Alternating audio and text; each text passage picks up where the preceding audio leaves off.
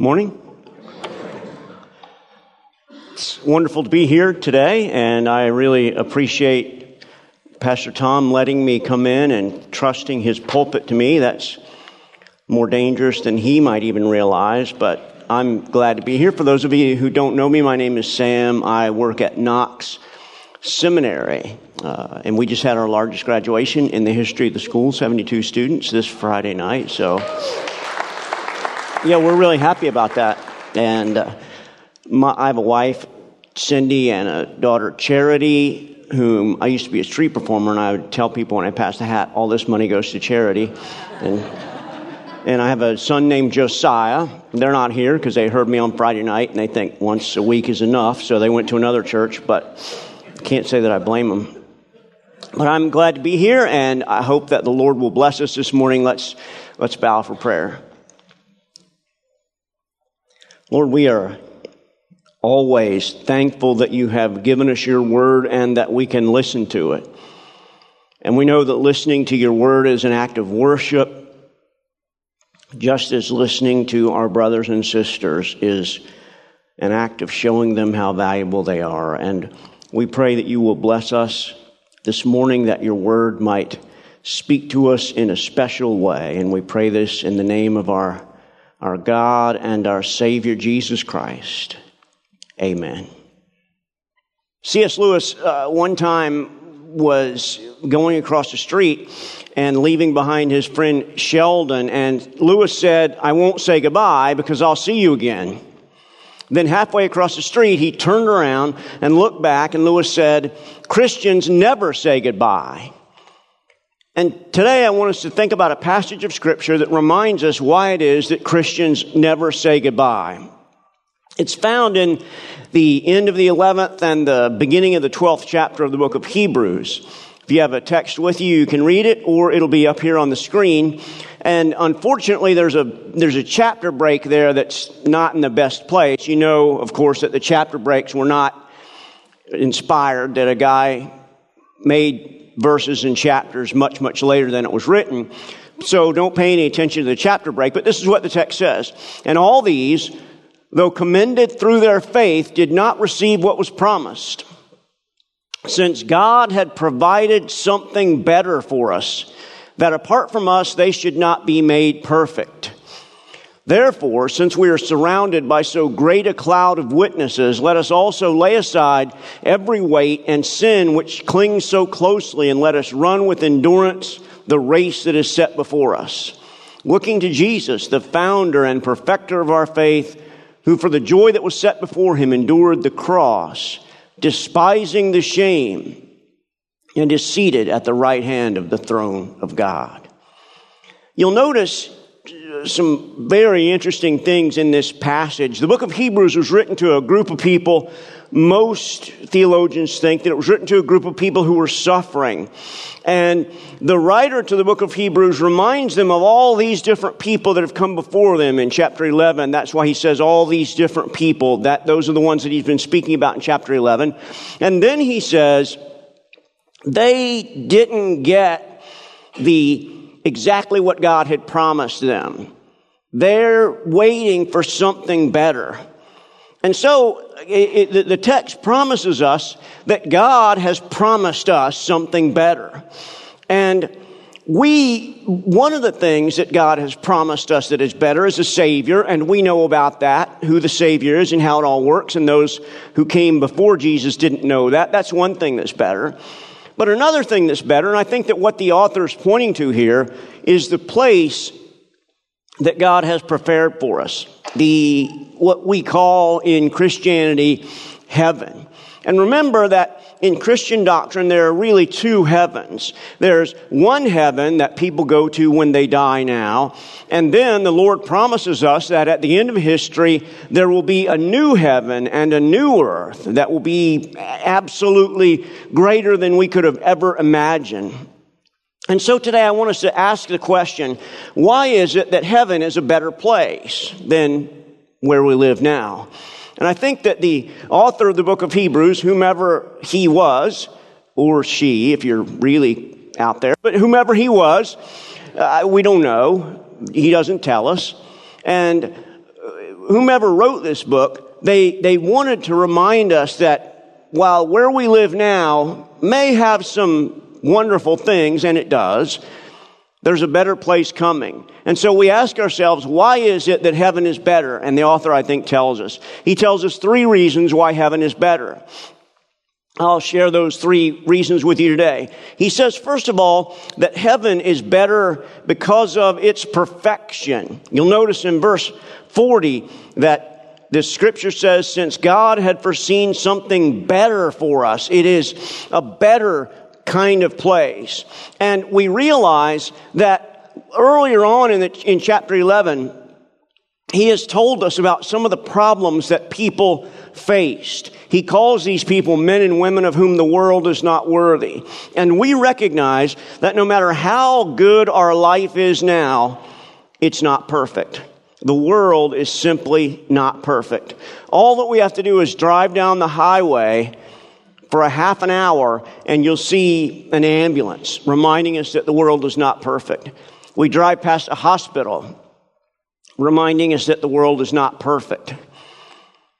We drive past all kinds of other things reminding us that the world is not perfect.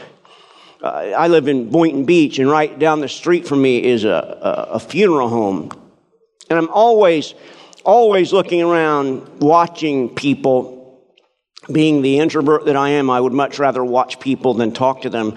And so I'm driving, stopped at a stoplight near my house one day, right in front of the funeral home.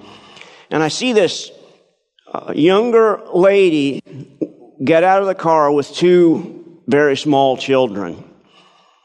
And I see them then open up the trunk and they get out a man's suit. And they're carrying it into the funeral home. And I see this little boy, he's saying something to his mother. And apparently he's saying, "Can I carry it? Can I carry it?" Probably wanting to do the last service that he could ever do for his father. And then there was this amazing thing. She let him carry it. And he picked up one of the sleeves of the coat, put it to his face, and smelled it. Probably to remind him of the way that his father smelled. You don't have to drive past too many things to make yourself realize that the world's not perfect. And it may be that you sitting right here today have issues in your life that remind you more than you want to be reminded of that the world is not perfect. Heaven, though, is absolutely perfect. God's fulfillment is always better than we could have ever expected. One of the problems that I have, and one of the things I tell my students is, it's a dangerous thing to try to interpret biblical prophecy. Because time after time after time, the fulfillment of that prophecy is so much better than anyone could have expected that everybody's wrong about it. And I kind of think that's exactly what's going to happen. You know, we have in Christianity people who fight over millennialism and whether or not you're premillennial. And sometimes, particularly in the Deep South, you'll see signs on churches, and one of the things they'll say is premillennial. That's their brand of orthodoxy. And I tell my students, the truth of the matter is that all these different brands of millennialism, whether premillennial or postmillennial or amillennial or transmillennial or whatever you want to have, I think at the end of history, we'll find out that we're all wrong. That it's so much better than we could have ever expected that none of us could have conceived of how great it is. And that is what we expect from heaven. It is a place that is so much better than any of us could have expected, where there are no funeral homes, and no hospitals, and no ambulances, and nobody ever gets sick. It's an amazing, amazing place. So the first reason that heaven is better, that this place that God has prepared for us is better, is because of its perfection. God has prepared for us a better place. It's absolutely, and it's going to be made perfect, just as the verse 40 says, they shall be made perfect. Just like we, that without us, they shall not be made perfect. That is, that all of us one day will be going to this place that is perfect, and those who have trusted the Lord Jesus Christ, all of us will be going there, and we will be made perfect. That's an amazing thing to think about, that one day we will all be made perfect. And you can imagine in your own mind what you might look like if you were made perfect. I don't even want to say anything about that, except probably I won't have to wear glasses. Probably I'll have hair. I might be taller. Those are all the things that I'm expecting. Don't know if they'll be right or not. But I do know that regardless of whatever all that happens, that we indeed, without question, will one day be made perfect. And that's an incredible thing. So heaven is greater because of its perfection. But there's a second reason that heaven is greater. And that's because of its people. You'll notice in the 12th chapter and the first verse that it starts with the word therefore. Whenever you see the word therefore in a text of Scripture, you know that a conclusion is coming, and so you want to look back to see what the conclusion was as a result of. That's the reason why this is a bad chapter break. Right in the middle it says therefore. But it says, therefore, since we are surrounded by such a great cloud of witnesses. The author of the Hebrews is telling us that all those people that he has listed in chapter 11, and you sometime this afternoon can go back and read chapter 11, and it will tell you all these incredible stories. And the people who were reading this book, they knew all those stories. Those stories were a part of their fabric of being. They knew about Moses, and they knew about Abraham. They knew about the prophet Jeremiah and all of those kinds of things. They knew about them. And the writer of the Hebrews is saying, we are surrounded by such a great cloud of witnesses. He's saying that while we're here on earth, before we get to that perfect place in heaven, we need to remember that there are people who have gone before us. Whether or not they can see us, I'm not sure that's what the writer means to say, that they can actually look down and see us now like in a big stadium. I don't think that's probably it. I think that he's saying they have witnessed to the greatness of God by the way that they live their lives. And since they have witnessed to the greatness of God by the way that they live their lives, we also ought to witness to the greatness of God by the way that we live our lives. I don't know if you've ever been to Birmingham, South Carolina, but there's a school there, Beeson Divinity School. One of our professors at Knox graduated from Beeson Divinity School, and another of our professors used to be a professor there. But there's this Beeson Divinity School, unlike Knox, has more money than it knows what to do with. It just has incredible amounts of money. And one of the things that they've done with that money is build this beautiful chapel. If you ever get to Birmingham, you ought to go by and look at it because it's just amazing. And in the chapel, there's this ornate pulpit, really beautiful pulpit. And then there's this sort of a domed ceiling over the pulpit. And for 2 years, they had an artist in residence who was up there painting the dome. And it's just incredible. Because when you look up at the dome, you see sort of a fence around and all kinds of people looking down at you. And so you look and you see what is supposed to be Abraham. And you see Charles Spurgeon looking down, and you see Martin Luther and John Calvin, all of them looking down at you while you preach. It's kind of a creepy thing in some ways, because, who wants to preach in front of Martin Luther or any of Charles Spurgeon? You don't have much to say when they're there.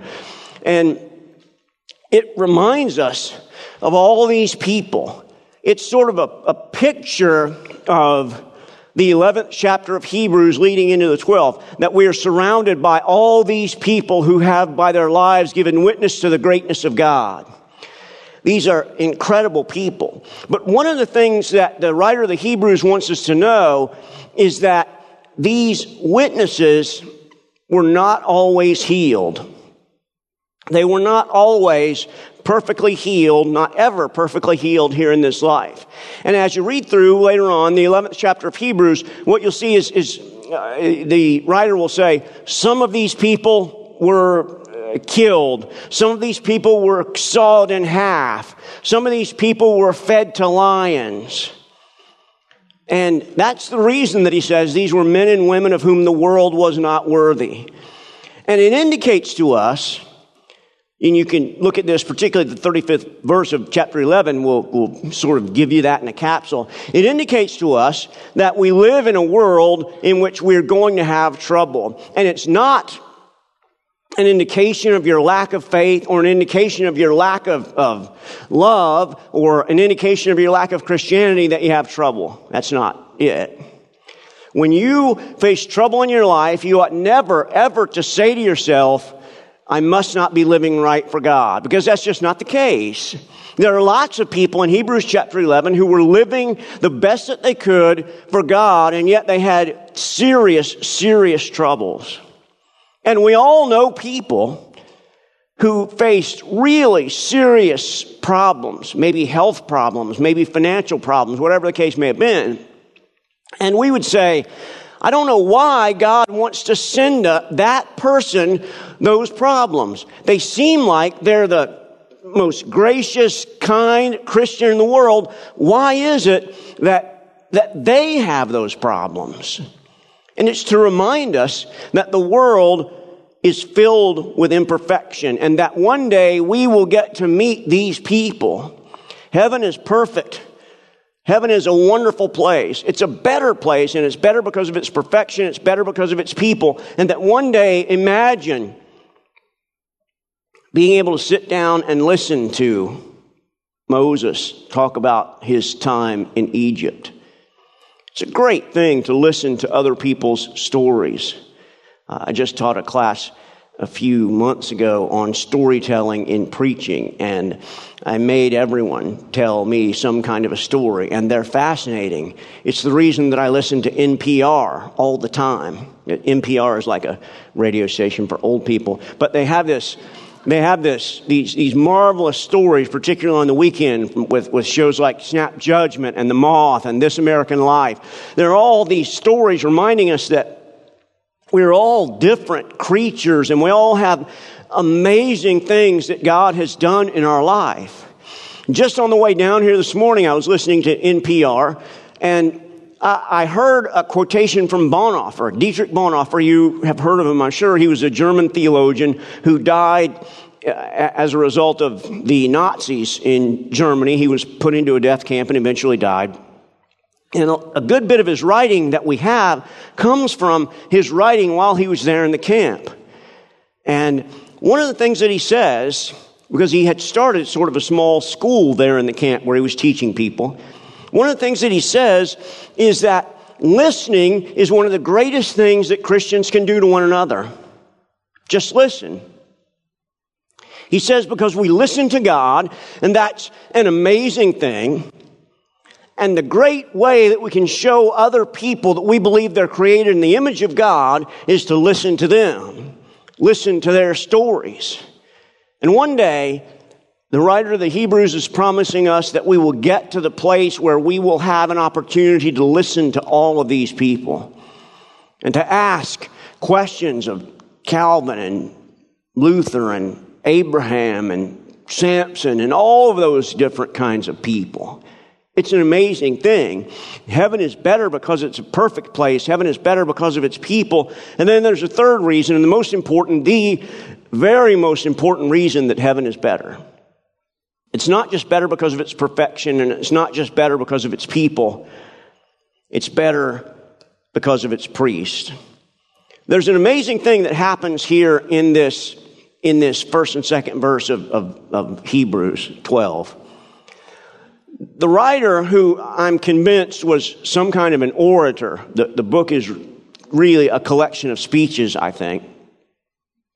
And so he spent all this time in chapter 11 leading us up to chapter 12. And in chapter 11, there are all these people's names, Moses and Abraham, all these people's names, all these great heroes of the faith are listed in chapter 11. And if you've ever read through chapter 11, or if you've ever heard anybody talk about it, they will say this is God's Hall of Fame. This is the heroes of the faith.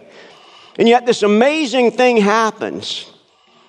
The writer says, therefore, and so we expect him to say, therefore you ought to be like Abraham, or you ought to be like Moses, or you ought to be like Jeremiah. But he doesn't say that. He shocks us instead by not saying you ought to be like Moses or Jeremiah or any of those, but by saying to us in the second verse of chapter 12, looking unto Jesus. He's saying to us, don't be like Moses or Abraham, be like Jesus. And the reason that heaven is absolutely perfect is because we have an absolutely perfect priest. That priest is Jesus, who is able to forgive the sins that all of us have committed. Sometimes if I'm on a plane and I feel like talking to someone, which not that often, but every once in a while, I'll say to them, tell me the strangest thing you've ever done in your life, or the strangest thing that ever happened to you. And sometimes it's stranger than I want to know about, but sometimes it's really interesting. And one time I was riding on a plane, this guy beside me was he was a Muslim. And so I talked to him a little while. I said, no, I'm a Christian. I'm not a Muslim. And so he says, well, you really ought to be a Muslim. Have you ever read the Quran? And I said, well, I don't read Arabic. I've read what you call the Quran in another language. And he says, well, that's not really Quran. And I said, well, I don't really have time to learn to read Arabic right now. But I said, let me ask you this. I said, one of the great problems that mankind in general faces is that we've done things wrong. We've all done things wrong. He said, yeah, that's true. I said, even you've probably done something wrong. Yeah, I have. I said, one of the great problems is, how do you get that wrongdoing taken care of? He said, that is a good question. And it is a good question. And the only religion that really answers the question is Christianity. Because Christianity reminds us that everything that we do against God, every sin that we commit, places ourselves, the Gospel of Matthew would say, it places ourselves sort of owing God money. And how are we ever going to pay it? Because we've done so many things wrong that our debt to God is so high that we'll never be able to pay it. And we stand before God and He says, hey, you need to pay this bill. And we say, I don't have the money.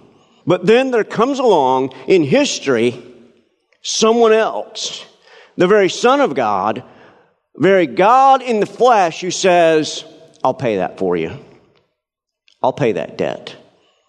And so every time that Satan comes and reminds us that we have done things that we shouldn't have, all other religions pale in the answer to the question, how do you get that taken care of?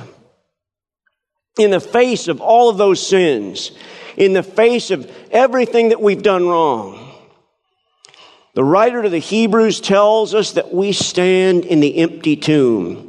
Because this Jesus, he didn't just come and suffer the horrors of crucifixion. But the writer of the Hebrews tells us that after He suffered the horrors of those crucifixion, at the end of verse 2, he tells us that now He sits on the right hand of God the Father. And there's nothing more important in all of Christianity than the resurrection. Nothing more important than the empty tomb of Jesus. And every time that troubles come our way, every time that we think to ourselves we just can't do it anymore, we stand in the empty tomb and realize that there is one who has perfected our lives because we couldn't do it. That is the real reason that heaven is a better place. It's a better place because we have a better priest. So it's wonderful to know that we'll be going to a place where God has a city of perfection. It's wonderful to know that we will be going to a place where we have such wonderful people. But it's more important than anything else to know that we're going to a place where we have the greatest high priest ever. If you read through the book of Hebrews, one of the things that you can do is remember that the whole book of Hebrews is about this one theme. Christ is better than whatever you can put in the blank. And so the writer of the book of Hebrews starts by telling us that Christ is better than the angels. Christ is better than the sacrificial system. Christ is better than anything else. We have that high priest that is the greatest high priest that has come and shed his blood so that he could pay the debt for us, but not just shed his blood, but also was resurrected on the third day. And that's an incredible thing. That we worship a resurrected Savior whom one day we will go to be with. No matter what kind of trouble you might be facing in your life right now, no matter what kind of issues you might be facing, it's important for you to realize that we worship the living Christ and that He will one day make all of that right. Toward the end of the Soviet Union, it was May of 1990, and the then head of the Soviet Union was Mikhail Gorbachev, you might remember. And he was seated in Red Square. And in Red Square that day, they were having this gigantic parade, as the Soviets were wont to have. And they were having all these tanks and these missiles come by in front of Mikhail Gorbachev. And on the other side of a barrier, there were thousands of spectators. And remember that this was the Soviet Union that had done its best to wipe out Christianity in the empire. This was the Soviet Union that had done its best to tell people that God didn't really exist, that the Bible wasn't true, and that the only thing that they had was today. And that day, in front of Mikhail Gorbachev, a seemingly small protest started. And these 8 men, they pushed their way through the crowd, past the barricades. And the Soviet police immediately run over there and try to stop them. But 6 of the men make their way through the Soviet police. And they climb over the platform. And they run up to that place where Mikhail Gorbachev is sitting. And the man who finally got past everyone, he raises this 8-foot-high cross into the air, and he's yelling at the top of his lungs. Yelling at the top of his lungs, he says, "Mikhail Gorbachev, Christ is risen." And remember, this was the Soviet Union. That was amazing enough that in the Soviet Union there would be a man brave enough to run up to Mikhail Gorbachev, raise an 8-foot cross and say, "Mikhail Gorbachev, Christ is risen." But then something even more amazing happened. All of the crowd of thousands and thousands of people there said together in virtually one voice, they responded. When he rose the cross and said, "Mikhail Gorbachev, Christ is risen," they all said, "He is risen indeed." It's an amazing thing to know that we worship the living Christ, and that our greatest hope in life or in death is an empty tomb. Today, you have that hope. No matter what kind of issue or problem that you might be facing, the greatest hope that you can have consists in that person who left an empty tomb. Let's pray. Our Father, we cannot thank you enough for sending your Son, Jesus Christ, to be a part of us. And I pray that you will bless us today as we remember what an amazing thing it is to worship the living Christ. I pray that anyone who's here today who doesn't know Christ, or anyone who's suffering from some serious issue, will take these words, that you will bind them to their hearts, and that they will realize that there is a better place, and that one day we will be there. And we pray in the name of that one who gave us the better place. In the name of Jesus Christ, amen.